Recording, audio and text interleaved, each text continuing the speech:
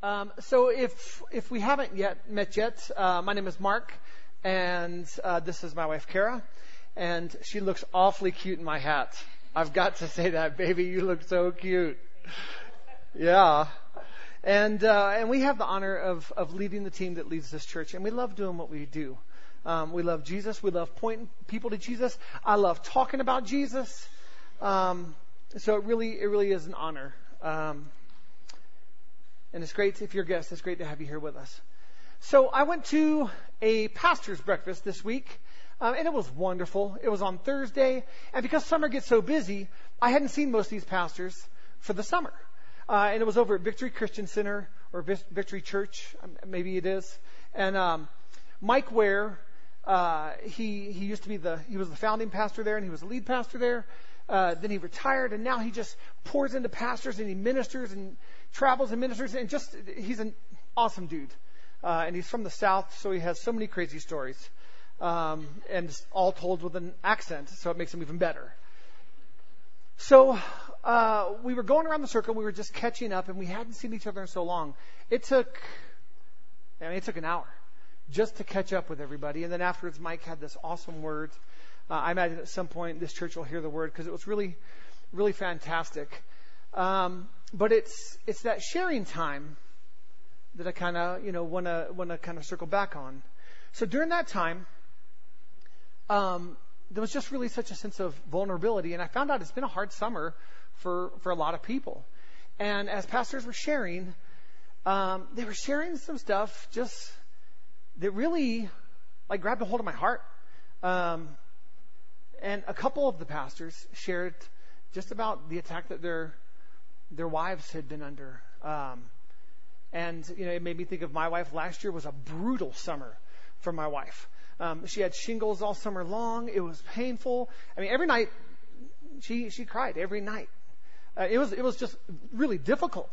And so hearing these pastors share, the common thread about most of them sharing was just kind of people being mean, like people being just biting and mean, and it fired me up. And I want to give you guys a glimpse as to who I am. Okay, I'm the runt of my family. Okay, I am. My older brother is 6'6", I don't know, 300. I mean, just a big dude. And we played college football. He was a tight end. I was a safety. And there was a time early in college, I was about 19, someone was picking a fight with my brother. You can tell, it was leading up to a fight. And so I'm behind, and I'm not living for Jesus, and so I'm ready to fight. And they said something that was insulting to my brother. It touched on a nerve, and I jumped in front of Scott, my big brother, and I'm like, "Oh, it's on, it's on." And I all of a sudden, I'm up in this guy's face, and Scott. So I wish it had all been recorded, because he grabs me, and goes, "No, this is my fight." And so this guy, so I'm like, "Hold on, I'll be getting to you in a second." I'm like, "This is my fight now." And he's like, "How in the world could this be your fight?" I'm like, "Because they just messed with my brother, and when you mess with my brother, then it becomes my fight." And so Scott and I start arguing, and we never did fight.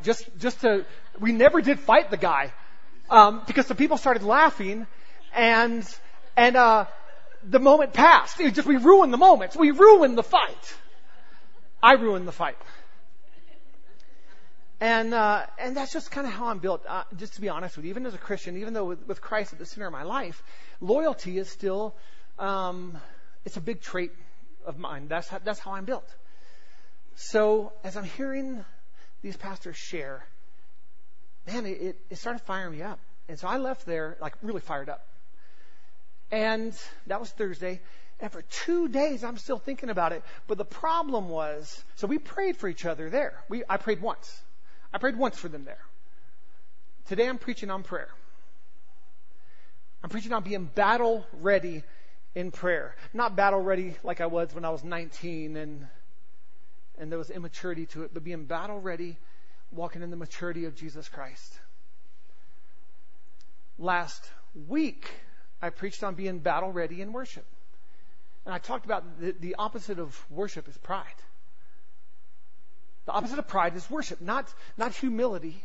The opposite of pride is worship, because worship tears down pride. It's impossible for us to worship Jesus and still have pride in operation. Because when we exalt Jesus, when we focus on Jesus, we don't focus on self, right? See, when I focus on Jesus Christ and how good He is and how loving He is, I don't focus on self. So when we come into this place, I'd say one of the biggest attacks the enemy brings against us is don't worship, don't worship, don't worship. And he uses pride. And pride takes on many shapes and forms. And we're all vulnerable to it. And I was vulnerable, to not having Christ at the center this past week in the midst of that situation. I prayed once, but then I left there, that pastor's meeting, still agitated and kind of like wanting to fight for my friends. But then what happened was, when I took eyes off of Jesus, then I started remembering those people that have been mean to me, and those people that have wronged me, and those people that, have been snarky to me or my wife. And I allowed my eyes to be taken off Christ, and I lost focus. Yesterday morning, I left the house with a solid mission. When we're talking about being battle ready, we're talking about the mission. Right now, as a church, we're talking about the mission that we have of advancing the kingdom of God, of being bold for Him, of reaching a community with the love of God. And I left the house in a mission yesterday morning, and that mission was prayer. And I was talking to Hawk on the phone, and I said, I can't preach on prayer if I haven't had a day of prayer. Not just a moment of prayer, so I got away, and I found a cool spot where I was looking west, and I sat outside, and I prayed for hours. And in the midst of that prayer, I prayed for a lot of people. I prayed for those pastors and those pastors' wives that were vulnerable and that shared, and whose defense I had come to. But see, without coming to someone's defense and then going to the throne of God and laying it at the feet of the only one who can heal and save and deliver, then we're not doing anybody any good without prayer. Now, I prayed once. You heard me say that, right? I prayed once. And I'm here to say, guys, praying once is not what we're called to. We're called to have a life of prayer. So I prayed for those pastors. I prayed for their wives. I prayed for this church. I prayed for my family. I prayed for you. Hold on. I even wrote a list because I was like, who else did I pray? I prayed for a bunch of people. I can't find my list now because I totally haven't been looking down at all. I prayed and I prayed and I prayed. And it was wonderful. And I'd pause and I'd listen for a while because I didn't want to do all the talking. I just listened. I'm like, Lord, is there anything you're speaking? And I just kind of hit the pause button. And I prayed some more. So I asked the Lord a really important question that I haven't asked Him in a long time. And maybe there's some of us in this room that haven't asked Him this question in a long time as well. I said, Lord, what am I doing right now that you don't want me to be doing? And what am I not doing, Lord, that you want me to be doing? Good question, right? And then I just sat there in silence. I sat there in silence because when you ask a question like that, then you better have a long pause, right? You better sit there and listen. And here's what the Lord responded. He just spoke to my heart. He said, I'll let you know. Just keep on praying. And I know my Father's voice. And what He was saying to me was, stay in this place of worship in your life. Make prayer a part of your life, and you're not going to have to worry about that. I'll be sharing my heart with you constantly.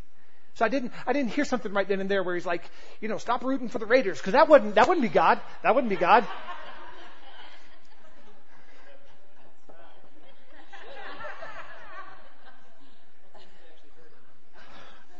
Our enemy is relentless, guys. And if we give him an inch, he'll take a mile. But our God is more relentless. Our God is bigger. And all we got to do is stand on the name of Jesus Christ and walk in the authority that He has given us, and the enemy has to flee. The Bible says that when we submit to the Lord, then we resist the enemy, then he has to flee. A lot of times we just get it backwards and we just try and resist first. without submitting. That's not how it works. Ephesians 4:26 and 27 says this. Be angry and do not sin. Do not let the sun go down on your anger, and give no opportunity to the devil. We use this passage a lot in reference to husbands and wives, right? Hey, we're in the middle of a fight, and we're not supposed to let the sun go down on our anger.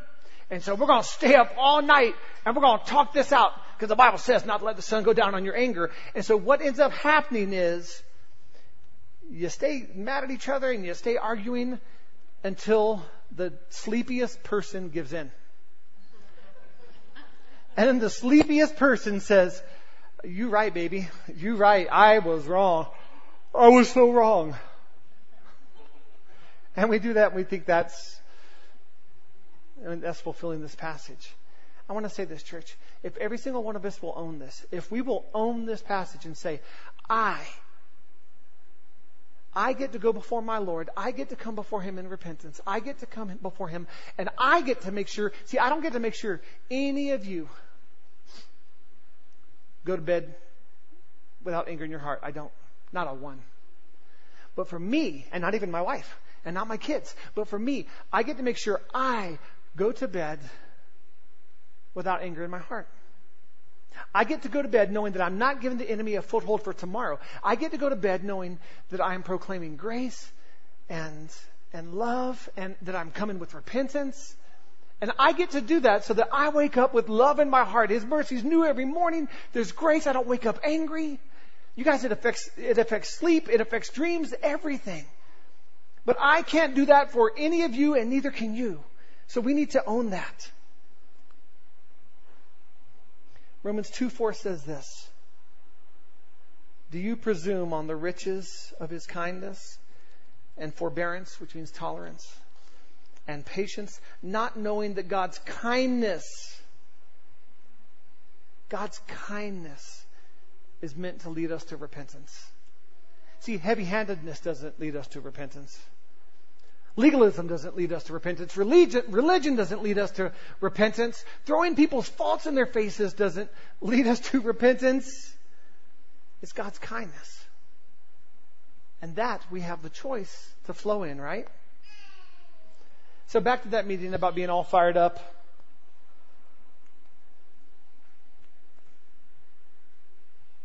The thing that was most needed as I carried the burden of someone that I was praying for and that I cared for, the most important thing I could do was prayer. And not just a one-off prayer. Not just a one-off prayer. Not just an obligatory religious prayer. I preached a series on the Lord's Prayer. And I talked about this was never meant to be some religious obligatory thing. There's power in every word of that prayer, every line. This is how Jesus taught us to pray. The disciples said, Jesus, teach us to pray. And this is how Jesus responded. Our Father who is in heaven, hallowed, honored be your name. Your kingdom come, your will be done on earth. This is earth. On earth as it is in heaven. In my life as it is in heaven. Give us this day our daily bread, and forgive us our debts as we forgive those, as we forgive our debtors. And lead us not to temptation, but deliver us from evil. For yours is the power and the kingdom and the glory forever. And every one of those has meaning.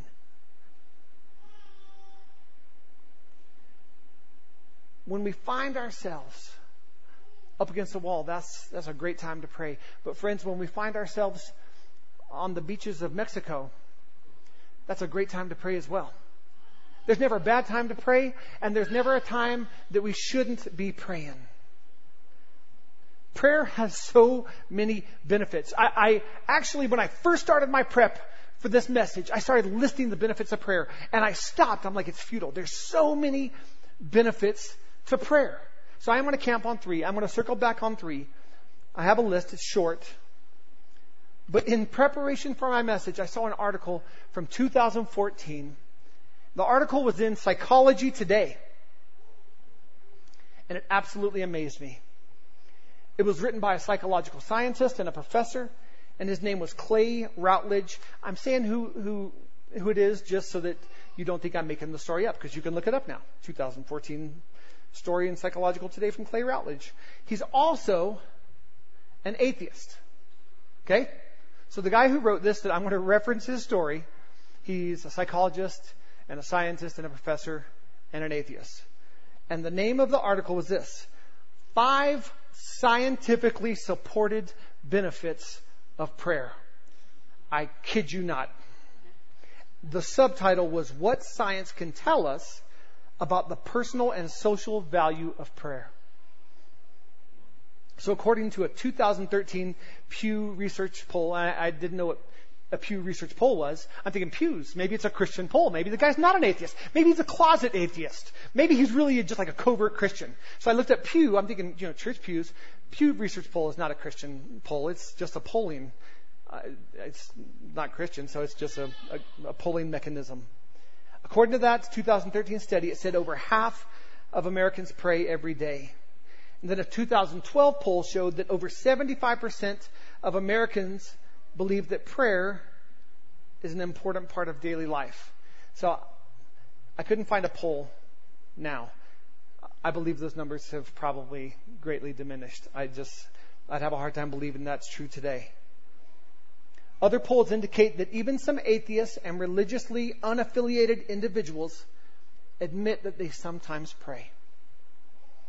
So scientists began to consider the potential measurable effects of prayer, and this research suggests that prayer may be beneficial, and they come up with 5 scientifically supported benefits of prayer, and I want to read them to you. Number 1, prayer improves self-control. I'm just going to read this. Prayer improves self-control. Studies have demonstrated that self-control is like a muscle that is, it gets fatigued. You can only do so many push-ups before your muscles give out. Similarly, activities that require self-control are fatiguing, making it more difficult to make good choices the more you have to use your self-control muscle. And that was in quotes. Think about it. You are more likely to lose your cool or engage in mindless eating when you are mentally exhausted. Recent research indicates that prayer can help you get more out of your self-control muscle. Research participants who said a prayer prior to mentally exhausting task were better able to exercise self-control following that task. In addition, other studies demonstrate that prayer reduces alcohol consumption, which may reflect the exercise of self-control. Findings such as these suggest that prayer has an energizing effect. Well, yeah, I could have told you that, but I'm not a scientist, so it wouldn't mean anything if I got up there and told you that. I love the fact that an atheist scientist says prayer improves self-control. Self-control. Self-control is the only godly form of control we see in the Word. Did you know that?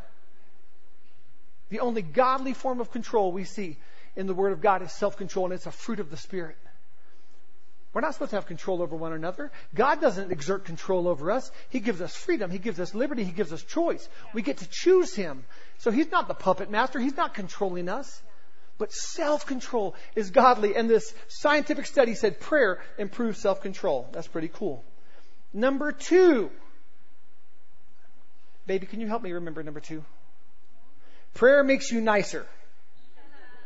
Researchers found that having people pray for those in need reduced the amount of aggression they expressed following an anger-inducing experience. In other words, prayer helps you not to lose your cool.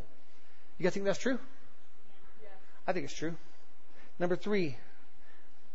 This is a scientific study. Number 3. Prayer makes you more forgiving. Researchers found that having people pray for a romantic partner or friend made them more willing to forgive those individuals. Going back to my like little mini preach on not letting anger and wrath, not going to bed with anger and wrath. Friends, we should never go to bed without praying for one another in the midst of that situation. Hey, let me pray. I know we're not seeing eye to eye. I know we're not totally, but let's pray. And then you just pray, Lord, I don't want to be right. My wife doesn't want to be right. Lord, not truly. Lord, we want you to be right. And so we yield to you. And we ask you to have your way. Lord, we ask you to be right, because in that situation, we're both going to be happy. In Jesus' name, amen. still mad at you. Good night. I mean, I love you. Good night. Number 4, prayer increases trust. Recent studies found that having people pray together with a close friend increased feelings of unity and trust. Man, I couldn't have found a Christian article that makes this preach any better than this right here. The finding is interesting because it suggests that praying with others can be an experience that brings people closer together. You think? Social praying may thus help build close relationships. You guys, here at this church, we have pre-service prayer every Sunday at 9:15 in the large classroom. We invite you to come. Every Wednesday night, we have prayer, once again, in the large classroom, unless the Fraternal Order of Police are meeting in the big classroom, then we meet in the small classroom. And we pray for 45 minutes on that Wednesday night. And then the first Wednesday of every month, we have something called Deeper Still, where we come together, we worship, we pray, we minister. By the way, this past Wednesday was phenomenal. It was just incredible. So I encourage you guys to join us. But prayer matters, and it does. It unifies us. It brings us closer together. And God cares about unity. In Proverbs, it says that He commands a blessing over us when we walk in unity. It's easier to walk in unity if we'll pray for one another. I haven't even gotten to the scripture for this. This is still the scientific study. Number 5, prayer offsets the negative health effects of stress. I won't read that one. That one was longer, but you get the point. It's an absolute rarity to have a scientific atheist professor validate prayer. I could not believe it. I had to start looking. I started researching this guy. I'm like, he's got to be a Christian. This has got to be like a covert operation. And as far as I can see, it's not. Which actually makes the study even better. I have 3 benefits to prayer I want to talk about. Number 1, prayer works. Number 2, we get to talk to God and He hears us. Number 3, we get to talk to God and He talks back. Prayer works. James 5:16 says this: Therefore, confess your sins to one another and pray for one another that you may be healed. The prayer of a righteous person has great power as it is working. Prayer works. Prayer works. Not every prayer that I pray gets answered. I want to make that clear. And I don't know why. I know that sometimes I think I'm praying according to God's will, and then I find out that I'm not. I find out what I was praying was according to Mark's will and what I wanted really bad, and it wasn't according to God's will. But I know when I pray according to God's will that He hears. But there's so many prayers I pray that never get answered.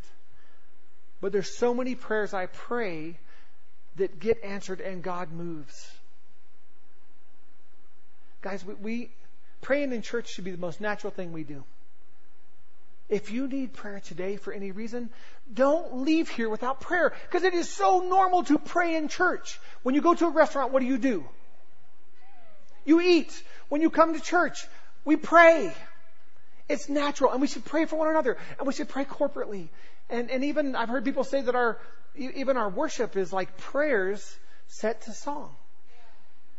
And when I get up here and preach and I bring the Word of God, we're agreeing with the Word of God in Scripture.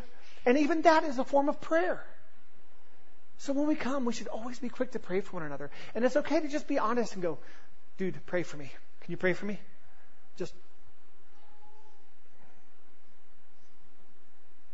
hey, can I pray for you? Why? Do I look like I need prayer? I don't know. We all need prayer. I just want to pray for you. Can I pray for you?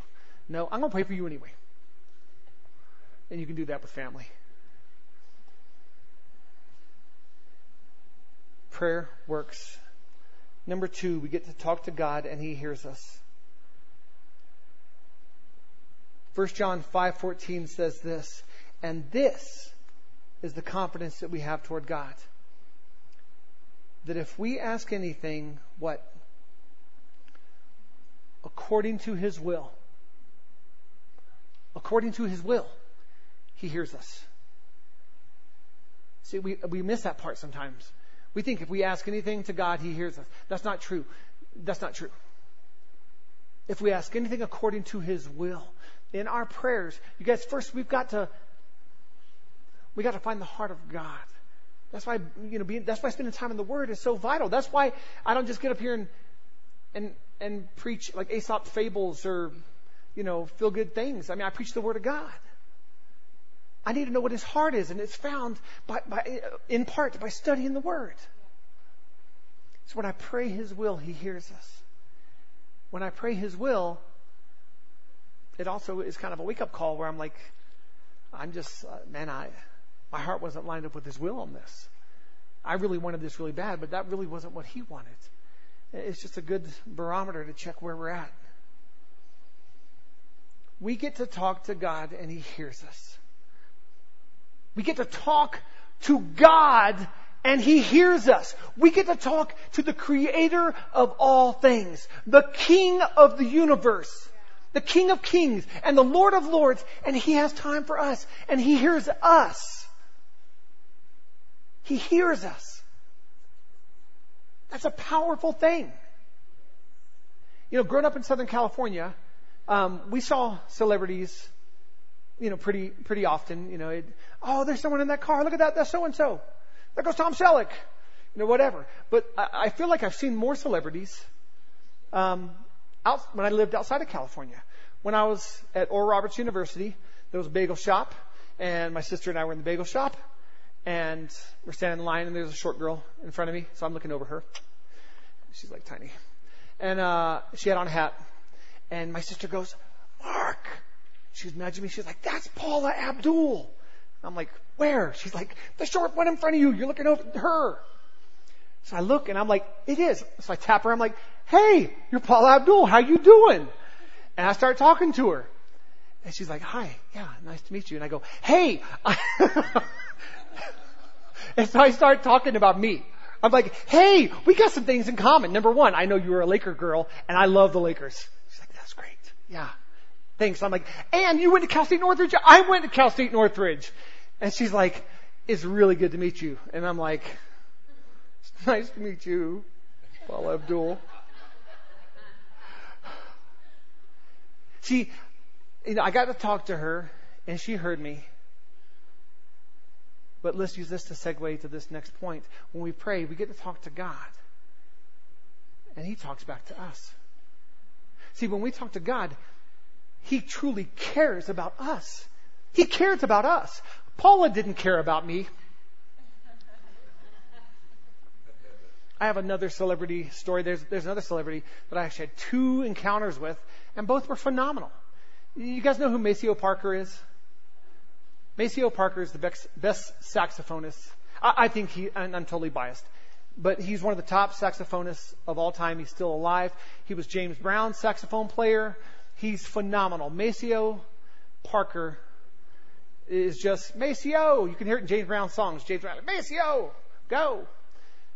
So I'm at a concert, and Maceo's not the featured artist, but he's there and he's playing, and the stage was like positioned like a plus sign.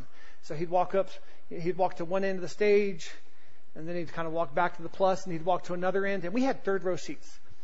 And I'm losing it. I'm like, this is Maceo. I'm like, stand up. And like, people are sitting down. They're like, it's some old dude. I'm like, that's Maceo Parker.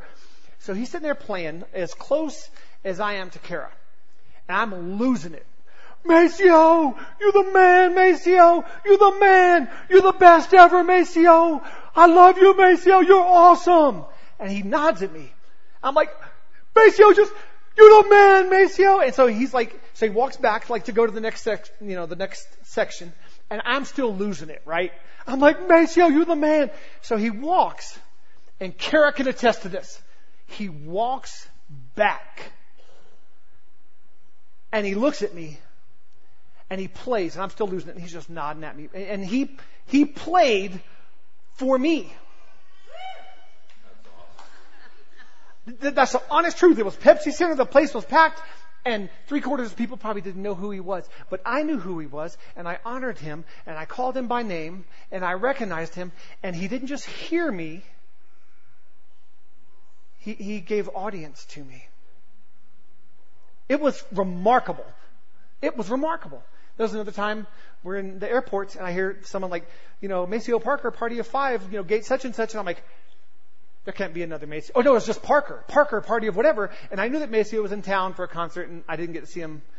And I'm like, baby, do you guess Maceo? She's like, I don't know. I'm like, I'm going to gate such and such. And I took off. And I ran through the airport. And sure enough, there's Maceo Parker. And I'm like, Maceo. And I just start talking to him. And I'm like, man, you're amazing. I so appreciate your talent and your music. And he's like, oh, thanks, brother. And he grabs it. He goes, let me. And he asks the old lady, he goes, can I have that boarding pass back? And he grabs his boarding pass back from the attendant. And he signs it and goes, there you go, brother. And so Maceo Parker is awesome, by the way. Maceo is a great name for a son or a daughter or a dog or whatever, if you're just thinking about it. So I've met several celebrities and they hear you and they listen. But I've never had an experience like that where they gave audience, where they actually talked back.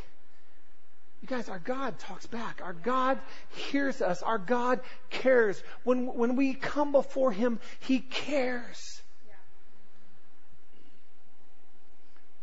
2 Timothy 2:7 says this. I'm going to read 2 passages. Now I want you to look at the wording of this. Think over what I say, for the Lord will give you understanding in everything. Think over what I say, for the Lord will give you understanding. There's times when I am thinking over what the Lord says, when I'm meditating on the Word of God, and He gives me understanding. And that's God's response to me. That's the Holy Spirit bringing the Word of God alive, and He brings understanding, and it comes to my mind. And if our heart's not set on believing that God speaks to us, we could dismiss it and we think it's our own thought. Because this passage says, think, and I want to bring understanding. While we're thinking about God's Word, is He going to bring understanding to our hand? Is He going to bring understanding, to our knee? When we're thinking about the Word of God, He brings understanding to our mind. He gives us a mind. We're supposed to use it. We don't often, or often enough, but we're supposed to. Each person of the Godhead, and I can't get into this, we don't have time, but each person of the Godhead, the Father and the Son and the Holy Spirit, has all been the dominant voice to mankind at different phases of existence. In the Old Testament, we saw it was the voice of the Father that was the dominant voice. So when God was speaking to man, it was the Father speaking to man. Then when Jesus was here on the earth and during His ministry, Jesus Christ was the dominant voice. So I'm not saying the only voice. I'm saying the dominant voice that God spoke through was the Son, was Jesus.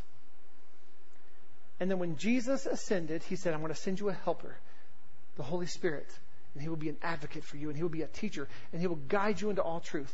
And so now, here on earth, the dominant voice of God that speaks to us is the Holy Spirit, guiding us into all truth. Not the only voice. I believe there's times we hear from the Father. I believe there's times we hear from Jesus. But the prominent voice. Jeremiah 29:12-13 says this. You will call upon me, and you will come and pray to me, and I will hear you. That's fantastic in itself. You will seek me and find me when you seek me with all your heart. Friends, hearing the voice of God, please hear me. Hearing the voice of God requires a wholehearted seeking of His voice. It requires all of our heart. We live in such a microwave society. We live in such an instant society. There's times I think we're so flippant about calling out to God, and we expect in the midst of our half-hearted efforts that we're going to hear from God. It's my experience that in our half-hearted efforts we don't hear from God. Even if He's speaking, we don't hear from God because we're too consumed with self. I can't ask God questions like, Lord, what am I doing right now that you don't want me to be doing? I can't hear a response if I'm not what? Listening. With my mind, with my heart, with the Spirit. Listening. Lord, are you going to give me a passage? Lord, are you going to speak directly? Lord, is there going to be a skywriter, like a plane drive by that gets me a message? I don't know how you're going to speak, but I'm looking and I'm listening and I'm seeking you with all of my heart. You guys, there are no shortcuts to this. I'm sorry. I know our society loves shortcuts.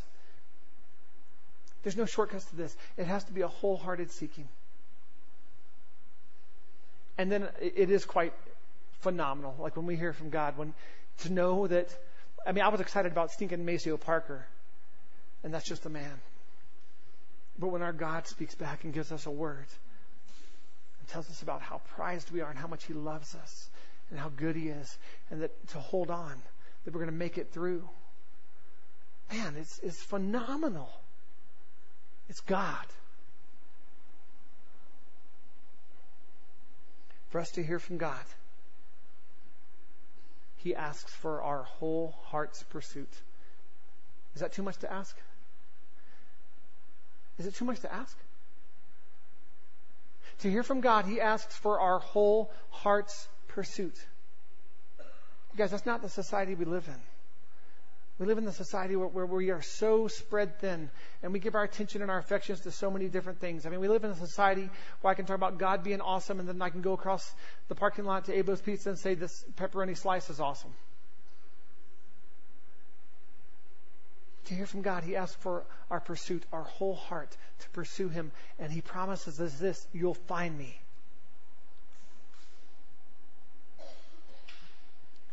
John 10:14, Jesus says this: I am the good shepherd.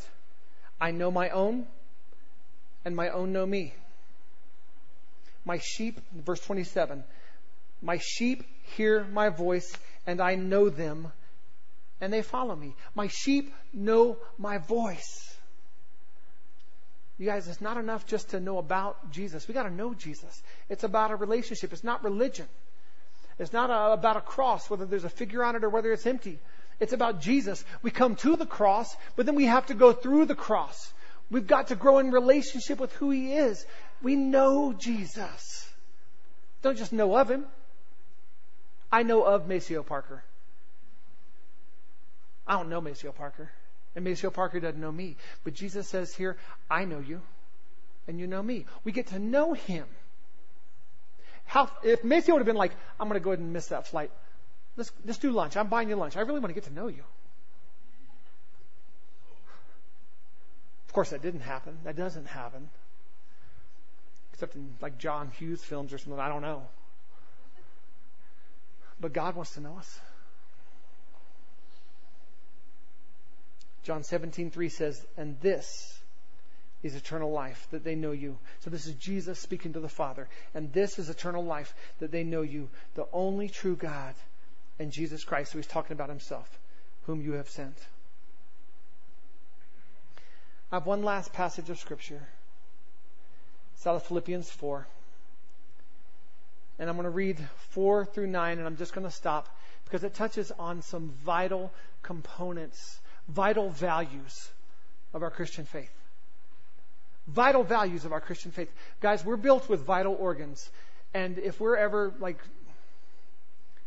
out lost in a blizzard, we can survive with certain things because the body starts shutting down other parts of the body to preserve the vital organs.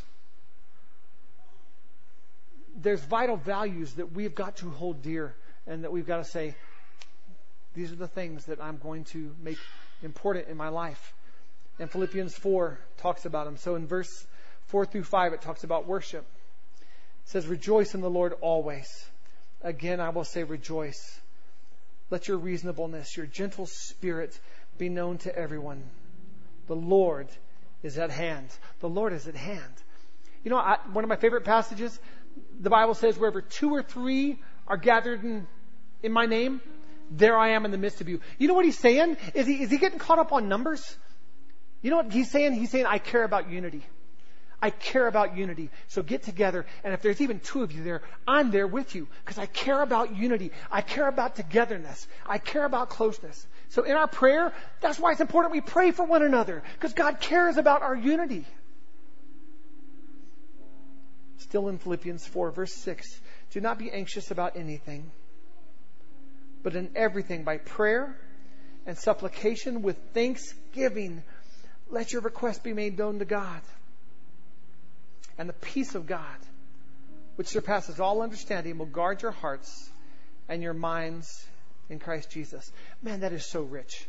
I preached an entire message on those 2 verses. You guys, when we come to the Lord in prayer, it's so important that we come with a thankful heart. All right, Lord, I'm stressed. Lord, I'm angry. Lord, I've had a rough week. Lord, I'm frustrated. But Lord, I remember you, and you're good. Let me find one thing. Lord, I thank you that I'm alive. All right, that wasn't too hard. Let me find something else. Lord, I thank you that I'm alive and that my wife still loves me. Lord, I thank you that I'm alive and that my wife still loves me, and I thank you for my dog Stella. And whatever, man, once we start being thankful, it's contagious. And this is how we're to come to the Lord in prayer, with thankfulness. And it says, the peace of God, which surpasses all understanding, which means it doesn't matter what kind of a storm we're in. The peace of God, which defies our understanding, will guard our hearts in Christ Jesus. Isn't that an incredible visual? I mean, there's some, big dudes in this place, and I could, if I needed a guard, I'd call upon some of those dudes. But it's not as big as the peace of God guarding my heart. That's what I want. Verse 8 now talks about meditation. Finally, brothers, whatever is true, whatever is honorable, whatever is just, whatever is pure, whatever is lovely, whatever is commendable, if there is any excellence, if there is anything worthy of praise, what does it tell us to do? Think about these things. Change your mind. Set your mind. Think about something nice and lovely and pure and praiseworthy and excellent. And quit thinking about the bigness of your problem or the ugliness of your problem. Change your mind. Look at life through the filter of a bigger God. This passage is phenomenal. And then verse 9 talks about Scripture. What you have learned and received and heard and seen in me, practice these things, and the God of peace will be with you. If you read the next 6 verses, it talks about giving, and I believe that's one of those values there. But for the sake of today, I'm not going to go over that. I believe that prayer has to be at the absolute center of who we are. It has to be at the center. Andy and I were talking yesterday, and both just kind of sharing some things that just hard things. And I'm like, man, I've prayed for you this week, but I haven't prayed enough. I want to pray for you more. And he's like, I prayed for you this week. And I'm sitting there thinking, why haven't I prayed for Mark more? I'm going to pray for you more. Daryl Evans sings a song that says, you could never be praised enough. Awesome song. You could never be praised enough. And I believe that. The Lord could never be praised enough. One of my favorite songs is, your praise shall ever be on my lips. But I also believe this is true about prayer. No matter how much we pray, it's always beneficial to pray more. And not just beneficial to me. And not just beneficial to me. That's the beauty of this. Because God wants to command a blessing in the midst of our unity. I've got to pray for you. It's beneficial for you if I pray for you. It's beneficial for you if you pray for me. It's beneficial for me to pray for me, but to pray more. It was a rarity. I am not trying to make it sound like I'm Mark Harper, pastor extraordinaire, who spends hours in prayer every day. I can't remember the last time I spent hours in prayer like I did yesterday. I can't remember the last time. It's a rarity. And it shouldn't be. But I had hours in prayer, and it was incredible. It changed my whole perspective. It changed the whole heaviness that I was carrying before, because I got to do something about that heaviness instead of just carrying it. I got to pray. I got to take it to the throne of God and lay it at His feet and say, I'm leaving it there. I'm leaving it there, because I can't do anything about it, but God, you can. And then I went, and I ran into Eleanor, and we got to chat briefly, and then I went to Starbucks, and I'm like, okay, now I'm going to put all these notes together, all these dangling participles. I'm going to bring them in together and wrap them up nicely. And I decided, I'm going to play some praise music. So I played the song, "You Could Never Be," or "Your Praise Shall Ever Be on My Lips." And I just started bawling. There I am in Starbucks, my headphones on. So I don't know if I'm making the crying sounds or not, because I can't hear. I'm trying to keep all the crying sounds in. But there's tears and there's snot. And it's like, it's the full cry, man. And I'm like, Lord, you are worthy. And then going back to that message on worship, my focus was not on me, friends. My focus was on Jesus. See, when I preach messages to you, I want to make something abundantly clear. I preach them to me too, because I'm a man, I'm a dude, and I'm not perfect. I'm flawed. Not perfect. There's not a preacher in this town perfect, not a preacher in this world perfect. There was only one perfect, and that's why we bear His name, and that's why we exalt His name, and that's Jesus. And so when I preach a message about worship, takes our eyes off of self, I should have listened to that message again, because it's easy to take our eyes off of Christ and put it on ourselves. But I'm telling you right now, prayer is a mighty weapon that we have that reminds us of how great our God is.